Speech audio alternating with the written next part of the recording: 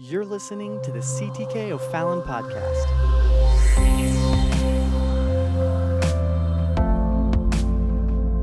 I invite you all to stand together as we go to the word of the Lord. Acts chapter number 2. Amen. And verse, amen, number 37. Amen. And 38. Hallelujah. And we come now to the book of Acts, chapter number 2. The day of Pentecost has come. This is 8 days after Christ's ascension. And the outpouring of the Spirit of the Lord came. They were, as Paul said later, sanctified by the Spirit. Baptism was just a part of the process. And so they stood there and they mocked. They brought their questions and they asked questions. Some thought, well, they're drunk. Some said, no, they don't know what's going on. And what meaneth these things? They had questions. And so, like many of us, can have questions about things. And so Peter stands up and he declares the word of the Lord. And when he declares the word of the Lord, the Bible says in verse 37, now when they heard this, what was that? That was the preaching of the gospel of Jesus Christ. They were pricked in their heart and said unto Peter and to the rest of the apostles, men and brethren, what shall we do? That's the greatest question of all that you can ask. That's the greatest question that you can ask the Lord. What shall I do? What can I do? What must I do? And then Peter answered and said unto them, repent and be baptized. Read it together with me. Repent and be baptized, every one of you, in the name of Jesus Christ, for the remission of sins, and ye shall receive the gift of the Holy Ghost. The Bible goes on in verse 41, and it says this, then they that gladly received His word. That's the objective there. Not only that we come to God asking what must we do, but when He answers, we gladly receive. That we don't take a posture of challenge and say, well, God, I don't want to do all of that. I'll just do some of it. Can I get away with just doing this? No, they gladly received His word, and the Bible says they were baptized. And the same day there were added unto them about 3,000 souls. Oh, what a beautiful thing. What a wonderful thing. What a holy thing. Amen, that was. Amen. We're talking about baptism doesn't matter. Amen. Baptism doesn't matter. Can I tell you, it does matter. Amen. And it makes a difference. Amen. Would you lay your Bibles down and let's ask God to anoint these next few minutes, our hearts, our mind. Would you lift your voice with me? Lord, right now, I pray, God, that your holy word, your eternal word, would make a difference in our life. For those that have never yet been baptized, God, for those that have, give us greater understanding and revelation, appreciation for what you've done in our life and what you're continuing to do. I pray in the name of the Lord, God, that this would not be man's work or man's opinion, but let it be the kingdom and the will of God accomplished in our heart tonight. In Jesus' name. Hallelujah. Can you thank the Lord tonight? God, I thank you tonight. And I thank you today. Blessed be the name of the Lord. Hallelujah. God bless you. You may be seated tonight. Baptism, does it matter? Amen. It does matter. It does matter. It does make a difference. There are many questions that people have. I will endeavor to answer them, not just with simple answers, amen, but to explain and show you from the Word of God the reason that we say these things. Does baptism matter? Yes, baptism matters. Does baptism make a difference? Yes, it makes a difference. Are you just getting wet when you get baptized? Well, that depends upon you. That depends upon your obedience and understanding, amen, a response to the Word of God.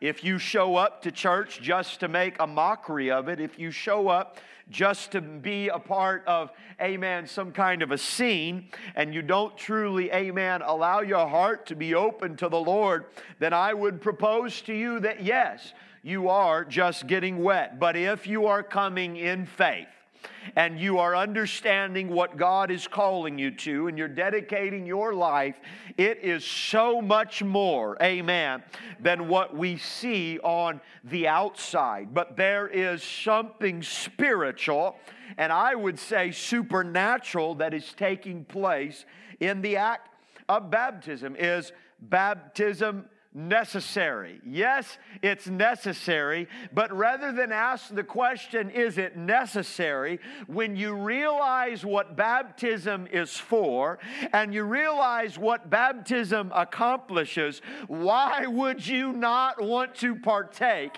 amen, in the things that God has made available to us? We should not necessarily be asking, is it necessary? We should be asking, can I be a part of what God has made available to us?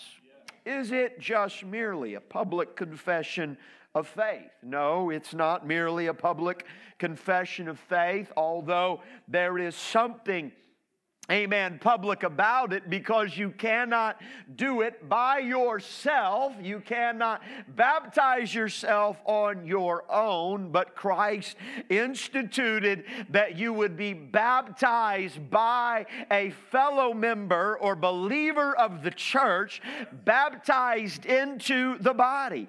And so something is taking place because God is doing the work. You are responding, amen, and the church is there to administer, and the church is there to verify, amen, that you are declared clean in obedience by the Word of God. Is baptism, amen, just a public declaration of faith? No, because if it was, then it would be required that we set up a stage and a show and let this be something for the world to see. But we know, amen, that a Philippian jailer can be baptized at midnight without a crowd. Amen. We know that an Ethiopian eunuch that's just received the gospel of Jesus Christ can say, here is water, what doth hinder? Amen. And he can be baptized at that moment. Amen. Is baptism important? Yes, it's important. Amen. Is the way we're baptized, amen, is that critical? Is that important? Absolutely, because the Bible spells that out. I'll take some time tonight, and we'll take some time, amen, in the future. If you still have questions, amen, I'd love, amen, to sit down and talk with you and answer any questions that you have. But my intent today, amen, and in teaching in these series, I guess you could say, on baptism, is that you understand it. Amen. So that when you are sitting at the coffee shop or the table or the dinner table or wherever you're at on the workplace and somebody's next to you and they say, hey, you know, baptism doesn't really matter, you can pipe up and say, oh no, amen, it does matter. Do you know what really happens? And you can begin, amen, to explain to them and to tell them. I said it this morning. I said, when somebody asks you about baptism, although I welcome it, I'm not looking for you to text me, but I'm looking for you to take them to the text. Is that all right?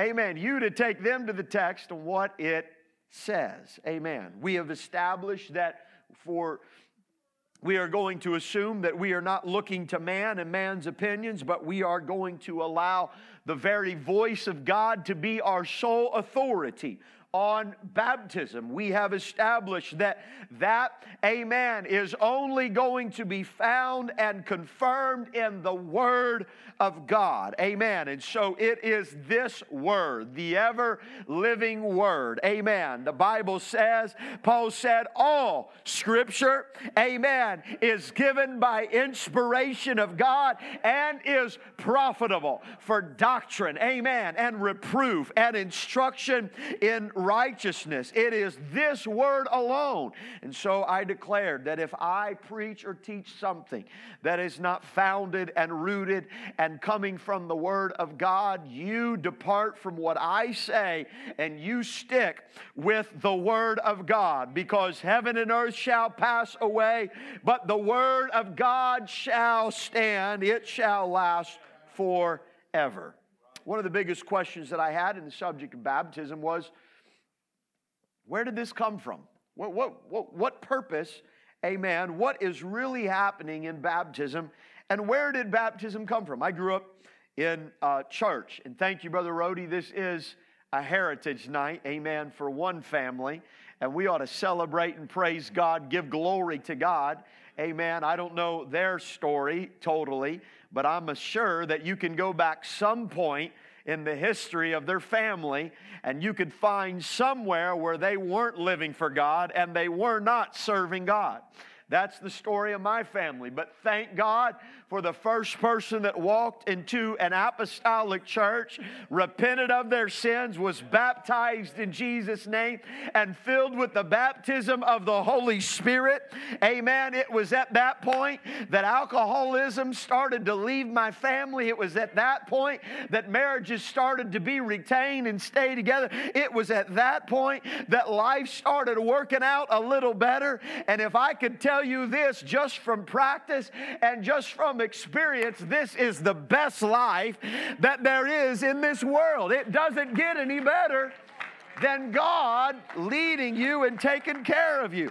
And so what a blessing. We give glory and honor to God and testimony to God. That ought to be everybody's testimony. You say, well, I'm the only one in my family that lives for the Lord. Can I tell you, it's got to start somewhere. And you can start a new heritage. And what a blessing. Amen. That is. But I grew up in church, so I lived my life. I know what it's like to use a songbook for a pillow and Dad's suit coat for a blanket underneath a pew. Amen. The church I grew up in, we had old, cold terrazzo floors. And a few years, as an old building before we built the new building in 1985. I say that's new, now that's 30-some years, 33 years ago. But on that old building, it had been added on to so many different times.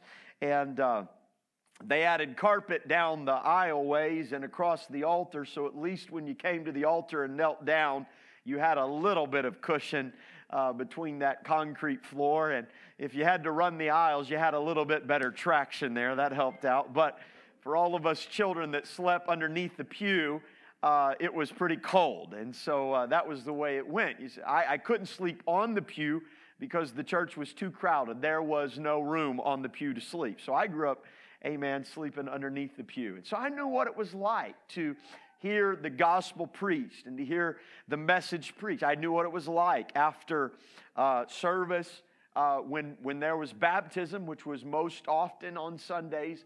We would go, the children would be allowed to come up to the choir loft, and behind the choir loft there was the baptistry. And this building was so old that it goes back to the era. Do you remember when churches used to have murals on the back wall of the platform? And so there was this massive mural, and it was a rectangle church, and so the back wall of the platform was straight across, and you had this massive mural, and there was the throne of God, and out of the throne of God came the river, and the river ran down, and all of these beautiful sceneries, and of course very dated now, but the river ran right down over the baptistry and right on through, and there was the river of life. And so we would go up, I'll never forget that, going up and standing around and watching baptismal services take place. My great-grandfather, who was the first person to make his way into that church that I grew up in, I was the fourth generation in that church. He was a lay minister, and his responsibility over the years was to baptize people. We estimated, we don't have hard figures, but we estimated that he probably baptized over 3,000 people in his life. And so it's interesting because several years, just a few years ago, my pastor at my former church asked my father to serve in that role, and now my father, amen, is doing baptisms, amen, in Jesus' name. And so I was familiar with it. It was always there. I knew what it was about. I knew, amen, how to take you to scripture and verse on, is baptism necessary? How is baptism to be administered? What is baptism? I knew all of those things from the time that I was a child. I learned them in church. I learned them at home. I went to Christian school, I learned them at school, and I could preach. In fact, I have in my office, I have a little pulpit that my parents gifted to me one Christmas because I loved to play church so much in my living room that they went out and they had me built a little custom pulpit. And I keep that in the corner of my office just to remind me where I came from. Amen. And it was a little living room on 4410 Hoyt. Humble beginnings, but we had powerful revival services in there. We'd put the Pentecostals of Alexandria cassette tape in there, and every baby doll, amen, that was in the house received the baptism of the Holy Ghost. I did not get as many baptized in Jesus' name as I wished because my sister sort of fought against that. But we prayed for her, amen, in that time too. But I grew up. I knew it. What I'm saying is I was familiar with those things. I knew that we had to be baptized. And when we're baptized, I understood what it meant to be baptized in Jesus' name, which is the name of the Father and of the Son and of the Holy Spirit. But my question was, where did baptism come from? Because if I'm trying to figure things out and go back, here is the Jewish culture of the day, and all of a sudden this weird man out of the wilderness named John the Baptist comes wearing a leathern girdle and eating locusts and wild honey, and he starts preaching, repent and be baptized. And he starts baptizing people. And it seems like he brings this weird concept of everybody getting wet. Now, all of a sudden, this is part of religion. Where does that come from? Where's that context? And I accepted it. If it just dropped out of heaven and that was it, then I accepted it. But I always was looking, what context? Why were they so readily able to receive that? Why did they have such understanding? And what was the purpose? How did this all lay out? And that was what I spent the bulk of this morning trying to establish and trying to lay out. And that is that in the Old Testament, I won't rehash everything, but in the Old Testament, there were types and shadows that spoke to them so that when John the Baptist showed up, it was not something that was strange or weird, but it was something that they understood. They understood the concept. Now, John was bringing something new. He was preaching something new in that sense, but it had a foundation and a base. And the Jews understood that, and that was from the Old Testament Levitical law of ritual cleansing, of their baths that they would take place. It was not a daily bath for hygiene, but it was a ritual cleansing.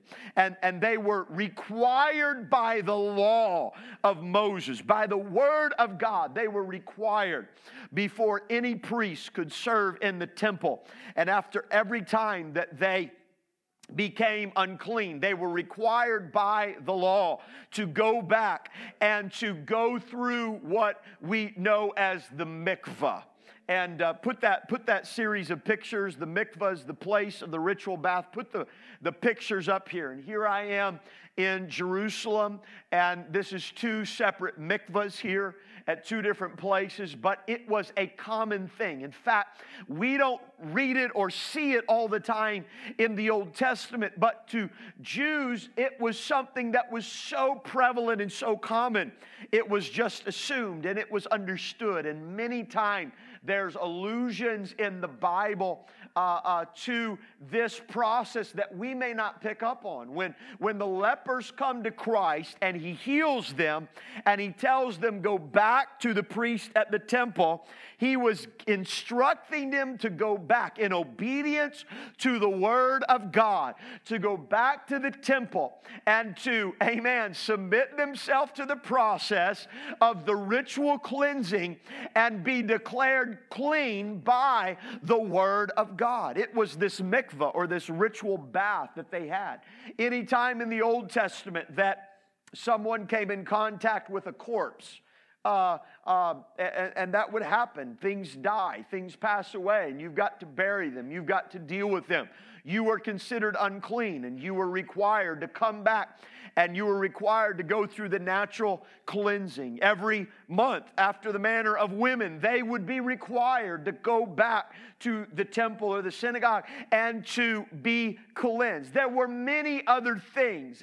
If somebody that was unclean touched you, you then became unclean, and you had to go through the ritual cleansing. And in doing this, there were three things that were established. That's this. Number one, the first thing was that they acknowledged the Word of God when they confessed, amen, that they were unclean and they needed to be cleansed. They were giving authority to the Word of God. It takes a lot to say, hey, I'm unclean. I need help.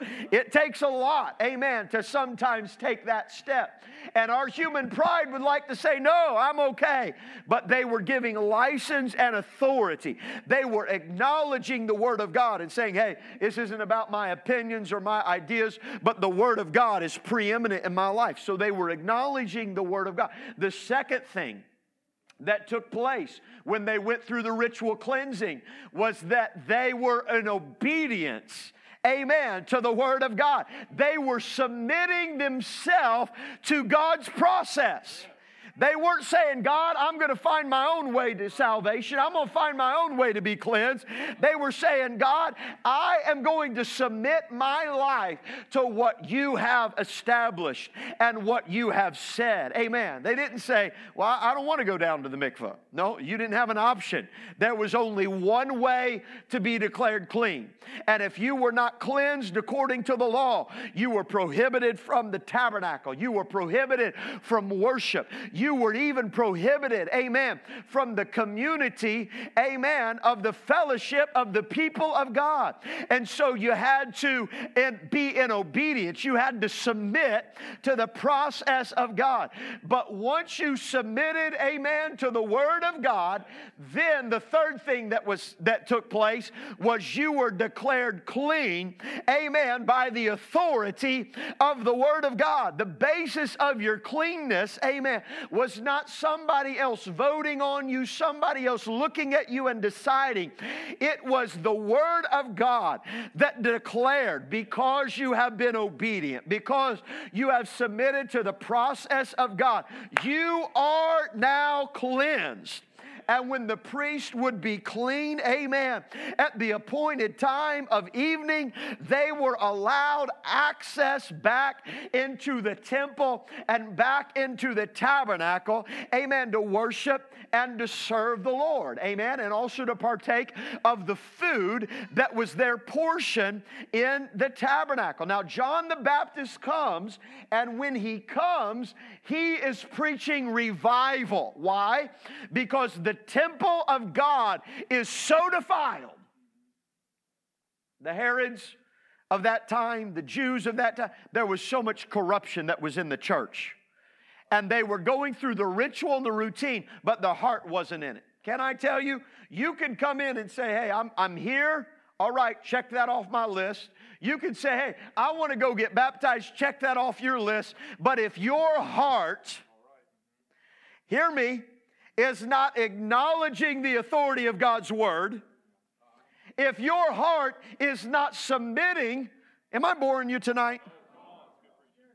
If your heart is not submitting to the process and the ways of God and saying, God, not my way, but your way, if your heart is not doing, then all you're doing is you're just going through the ritual and you're going through the routine. Jesus came to the temple, took a whip, drove them out, said, you've corrupted my house. You've polluted my house. You're going through all the ceremony, but there's nothing that's going on. So John the Baptist comes from the wilderness.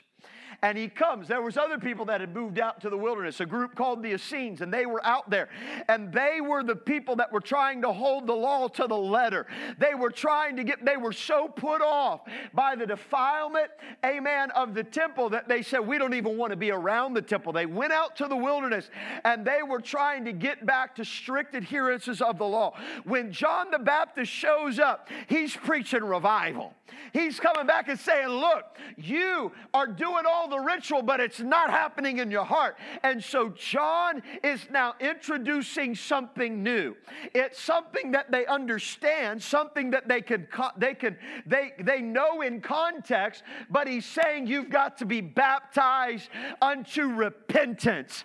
This has got to be a heart issue, and it's got to take place in the heart. Yes, do you need to be cleansed? Yes. Do you need to acknowledge the Word of God, obey the Word of God, and be declared clean by the Word of God? Yes, but it's got to be something that's taking place on the inside. Oh, clap your hands unto the Lord. Got to take place on the inside. So he comes preaching the message of repentance. Repentance. Amen. We often look at repentance from the English context, and we utilize repentance. But if we were to go back to the context of the early church and of the Jews of that day, when John the Baptist came preaching repentance, amen, that word repentance was made up of two Hebrew words. It was made up of a word called Baal Tshuva. All right, Baal Tshuva. And literally that meant, Baal meant master or one who is married to, meaning that you are subservient, you are married to, you are tied to them. And they now are, everywhere they go is where you go. You no longer have any say in the matter. They're the one that's dictating this, married to, one who is married to. And tshuva literally means answering. You're answering to. You are answering the one that has called you. It is an action of response. So when John the Baptist comes preaching repentance, he is literally saying that it is one who is married to answering. It is an action. Amen. It's not just something, amen, that you do one time, but it is a state of being, a state of lifestyle, a state of mind. And you cannot tie yourself to somebody unless you forsake, amen, everything else. That we get right about repentance. Because when you repent, you're saying, God, no longer is it my ways, no longer is it what I want, but I am laying all of that down. But if you repent, truly repent, amen, it's not just an episode that takes place at an altar and then you get in your car and you go back to the same sins and the same stuff that happened before. No, repentance in completion of the act is saying, no, I am going to be married to, amen, and I'm going to be answering, amen. So Christ comes along after that, and John said there's one greater coming after me. Christ comes along after that, and he says, now you've got to baptize all nations. What? In the name. Why? Because the name is identifying who we are marrying ourselves to, who we are tying ourselves to. Jesus Christ. And so we're married to Jesus Christ. We are tied, we are conjoined to Jesus Christ. Now we separate sometimes, and we can compartmentalize so much of repentance and baptism. But they understood that, yes, we may use two different words, repentance and baptism, but they saw it as an extension of the other. You cannot be in a repentant heart and not in a Jewish context, not be baptized. If you are repentant, you will be baptized. Why? Because I want to marry myself to, I want to forsake, I want to align myself with God, and I am answering. I am in an active response. Amen. So repentance is important, that we come to an altar and we make that confession of our heart. But repentance does not stop there. It continues on in the extension of the step of baptism. And what happens when I'm baptized in Jesus' name? When I am baptized in Jesus' name, I acknowledge the authority of the Word of God. And I'm saying, you know what? The Word of God says all have sinned and come short of the glory. And I'm lifting up the Word of God. Can I tell you, that's your first step to success, is getting out from under your ideas and what you think is right and submitting to the Word of God. Oh, if you let the Word of God lead you, can I tell you, His Word is a lamp unto my feet and a light unto my path. path. Hallelujah, hallelujah, hallelujah, hallelujah. So I'm acknowledging the Word of God. The second thing that happens when I'm baptized in Jesus' name is that I am in obedience. Somebody say obedience. Obedience to the Word of God, but I am submitting myself to God's process. Not just the process of baptism, but the entire process.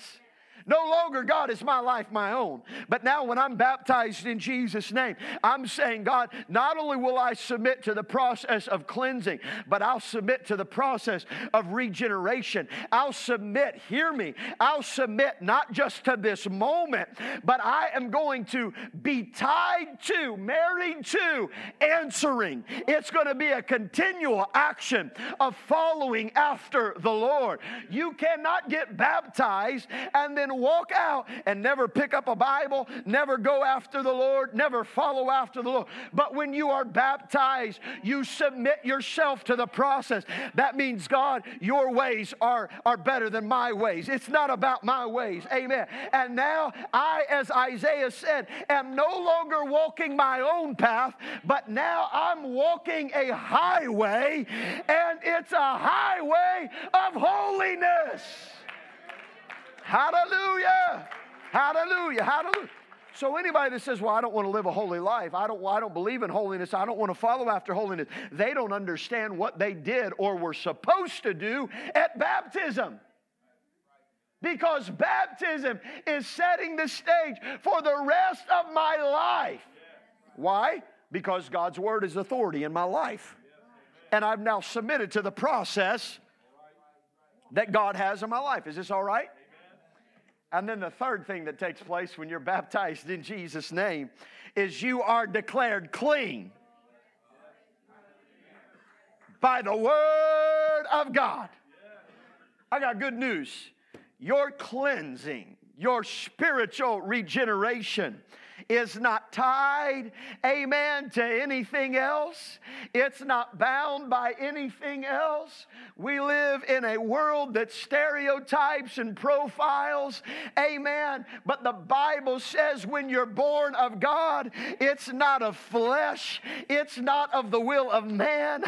It's not of the ways of this world, but it is something that happens that is declared clean by the Word of God. Oh, I don't know about you, but I thank God, hallelujah, that His Word says that I am clean. Hallelujah. So, He said, he that believeth and is baptized shall be saved. He that believeth not shall be damned.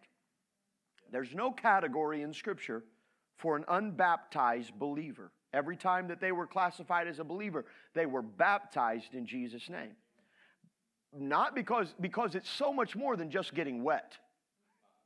It's so much more than just a public declaration of faith, which is too often what we reduce it down to because we're trying to make it simple for people to be able to understand it, and we reduce it down. No, it's so much more than that.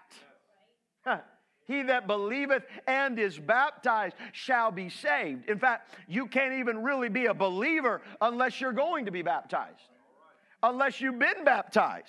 You can't say, I'm a believer, but I don't want to acknowledge the Word of God, and I don't want to submit to God's process, and I don't want to be declared clean by the Word of God. Now, if people ask, is baptism necessary? Let me ask you this. Is getting rid of your sins necessary? And if God says, here's this wonderful way that we can wipe away all of your sins, why are you even questioning whether or not you can have that? Would anybody question if you won the lottery? Say you didn't even play the lottery, and somebody calls you and said, you won the lottery. Wouldn't that be a wonderful thing? Wouldn't that just be great? I'd feel I'd have a good conscience and I'd have a lot of money at the same time. Wouldn't that just be great? Amen? But would I be crazy to say, do I really have to accept it? do I really? And they say, you know what, everybody, this money won't go for anybody else. It's just reserved for you. And there's enough here for you. Wouldn't I be crazy if I didn't accept it? This is what Peter said. Repent and be baptized, every one of you, in the name of Jesus Christ for the remission of sins. Why would I say, do I really have to? I don't know about you, but I'm saying, man, I got sins I want remitted. I got stuff that I want taken away. What does this mean to them? This is for remission of sins, washing away your sins. Here's the powerful thing about what we understand in the Old Testament law. If they were found unclean, they had to go. And they had to be cleansed in the ritual bath. And then the priest or the priestess for the ladies would declare them clean. They would stand over them. They would declare them clean. Why? Because they were verifying that they have obeyed the word of God. But they were declared clean not based upon the priest or the priestess. They were declared clean based upon the word of God. Because the word of God says, if they do this, they will be clean. Peter said, be baptized, every one of you, in the name of Jesus Christ for the remission of sins. In the Old Testament, if I touched a dead corpse, I was unclean. But come here, Brother Ryan. Let's say that here I am living my life. I'm not doing anything wrong. I'm going along and I'm fine. And I don't know it, but Brother Ryan's unclean. He's foul. He's been hanging out with dead corpses. I mean, he's got all kinds of stuff. And here I am, I have no clue. And he comes up to me and he touches me. And I have no clue. I'm not looking for it in my life. I'm trying to do everything right. But now, because I have been in contact, not of my own accord, but because I've been in contact, I am contaminated. And the Word of God says that I am unclean. I need cleansing in my life. It wasn't my fault. It wasn't my intent. But yet now, because of some sorry old man that comes over and makes me unclean. In the Old Testament, do you know that people that had leprosy, it was a law. They were required when they walked around to hold their hand over their mouth and yell out, unclean, unclean, unclean. And the reason why was because it was their responsibility, if they were unclean, to not contaminate anybody else. And can I tell you, even their obedience in walking around saying, unclean, unclean, was giving acknowledgement and authority to the Word of God. Even the unclean people were doing it. That's why when the man that has leprosy comes to the Lord, he approaches Jesus Christ saying, unclean, unclean. And the crowd would have parted and he had free access, amen, to Christ Jesus. But now I am unclean. It wasn't my fault. It wasn't anything that I wanted to do. But now I am unclean. The Bible says that if I will acknowledge the Word of God, and if I will submit to the process, that I will be declared clean. And it doesn't matter whether it was sins that I committed, hear me, or sins that were committed against me. The Word of God says, now I am clean. Amen. Here's what happens in baptism. It's not just the washing away of your sins. But hear me, Peter said, for the remission not of sin, but of sins, plural. He said, it is not just the washing away of your sins, but it's the washing away of every unclean thing, every unclean act, every unclean word that's ever been committed against you, everything that you're a victim of. When you go down in the water, watery grave. Amen. Your sins and everything that happened to you has been washed away. Hallelujah. And the Word of God says, I am clean. Oh, clap your hands unto the Lord. Thank you.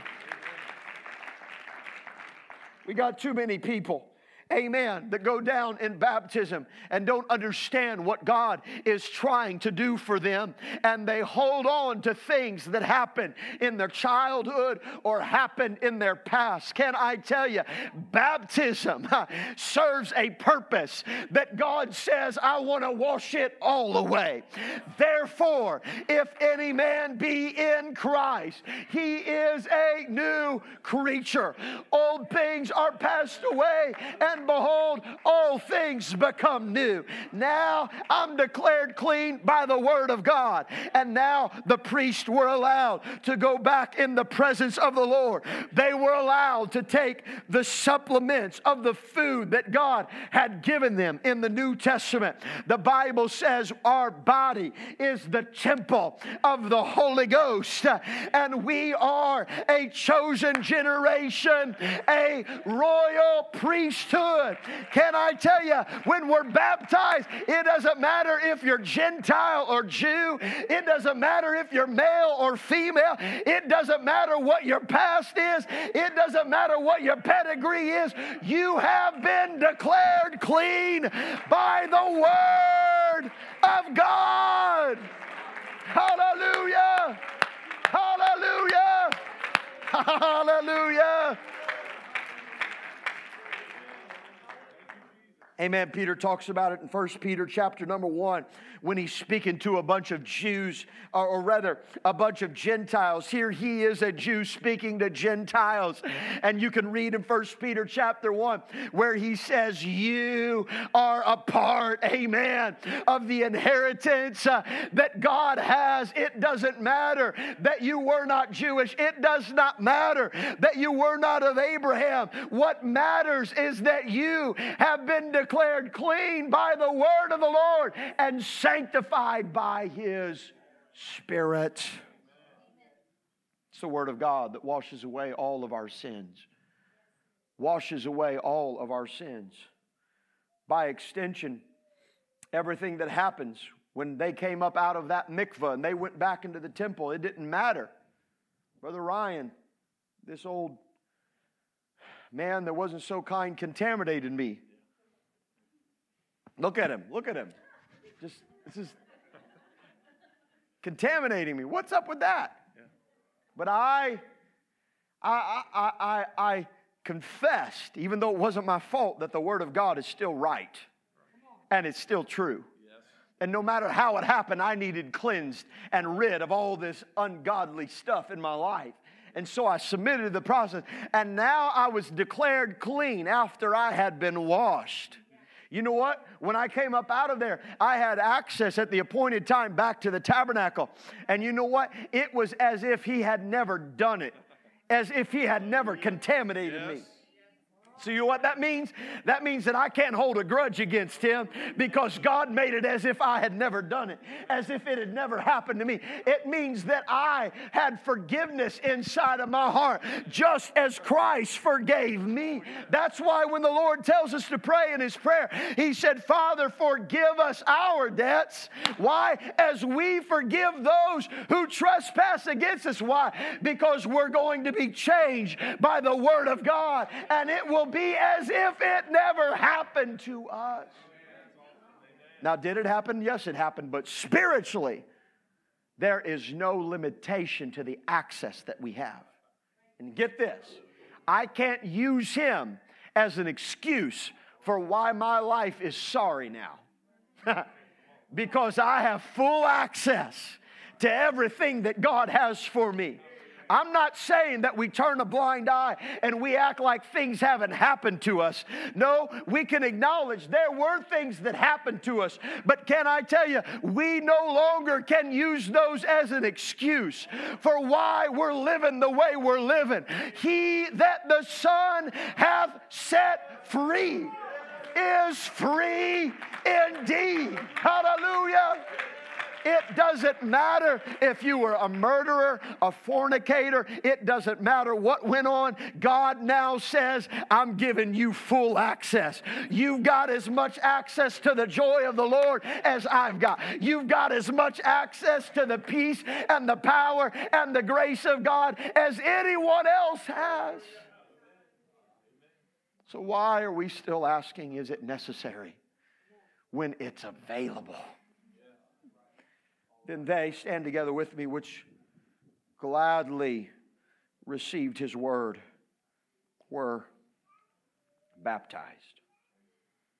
The gospel pattern we see, we'll talk about this a little bit later on, the gospel, the death, the burial, and the resurrection comes to us.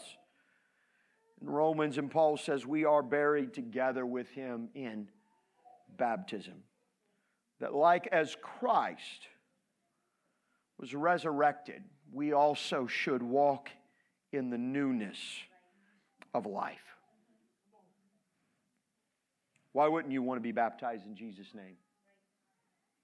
Do you have to be baptized multiple times? No, you don't have to be baptized multiple times. John came, and his baptism was unique because John was not preaching that you needed to be baptized under repentance every day. No, once you did it, you were in that process of answering. You were in that process of responding to the Lord. Christ comes along and builds on that and says, look, Christ submitted, number one, to the baptism of John. But then He says, you've got to be baptized in the name. Be baptized in the name. The disciples understood that. They knew what it was about. Now, you didn't have to be baptized once for repentance and then baptized in the name the second time. They knew it was an extension of what was going on. And so in Acts chapter number 19, when they found the apostles, or the disciples rather, in Ephesus, or the believers, they said, hey, have you received the Holy Ghost since you believe? They said, we haven't heard about the Holy Ghost. And they said, well, what baptism then? How were you baptized? What baptism were you baptized with? And so we were baptized into John's baptism. Now, something interesting concurrently was going on historically, and that was in Judaism about the same time, and we know it was established by 70 AD, that initial ritual baptism for entrance to become a Jew in faith, not in lineage, but in faith, was initiated in the church. That was happening at the same time. But this predates that. This was not built upon that. This was built upon what we've talked about was established in the Old Testament. And Peter says, or Paul says rather in Acts chapter 19, he said, you've been baptized in Jesus Christ. He preached to them Jesus. You've been baptized into John's repentance, but you need to be baptized in the name of Jesus Christ. And he baptizes them in the name of Jesus Christ. What is repentance and what is baptism? It is literally, I'm marrying myself to answering. Literally, if we translate it, one who is married to, answering. So when I'm baptized, I only have to be baptized once. And once I'm baptized, I'm declared clean by the Word of God. But from that day forward, I am submitted to the process and the Word of God. His ways now are above my ways, become my ways, and I follow after Him. I'm not fighting against the Lord in that sense. And I'm answering the Lord. In fact, now I've been empowered to obey God. Because the things that prohibited me and hindered me from living in obedience to God and fulfilling the will and the purpose of God, those things have been done away with in the water. It washes away all sins. Isaiah said, though your sins be as scarlet, they shall be white as snow. Though they be red like crimson, they shall be white as wool. God's going to cleanse us from all that stuff. It washes away all of our sins.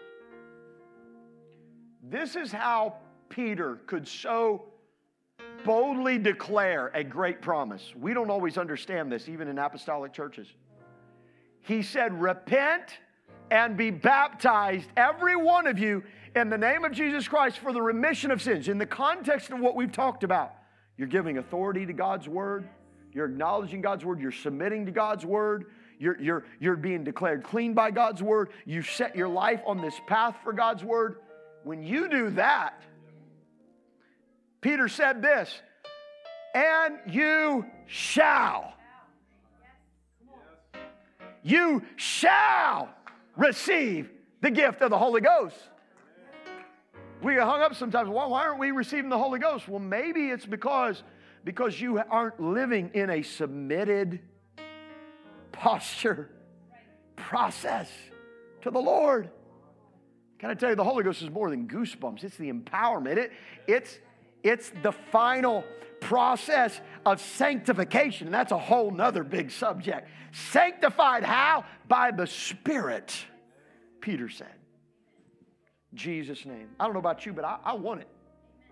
Now, you don't have to be baptized again, because once you're one Lord, one faith, one baptism. Once you're baptized, they never re-baptize. Now, sometimes people backslide and say, hey, look, I don't think I understood, and I don't know what was going on, and I would like to get baptized in Jesus' name. And we will baptize somebody again with that new knowledge and understanding and confession, because it's not going to hurt.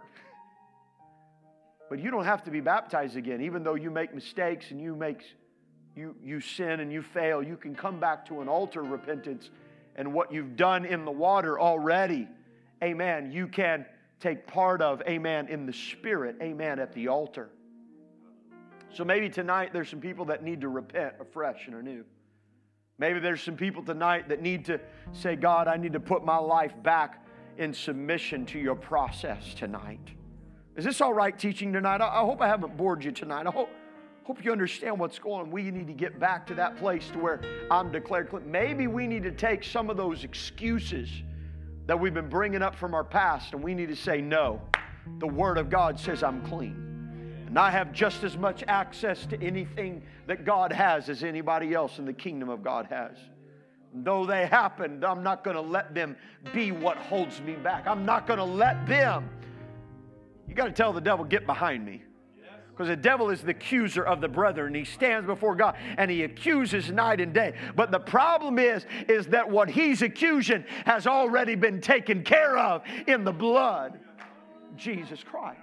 And that's how we can go boldly into the throne room of grace. Maybe you need to be baptized tonight for the first time, and we invite you. We're going to open up these altars, amen, here. Heads bowed, eyes closed. Lord, in Jesus' name, I pray that the truth of your word, God, would be inside of our heart and inside of our mind and our life.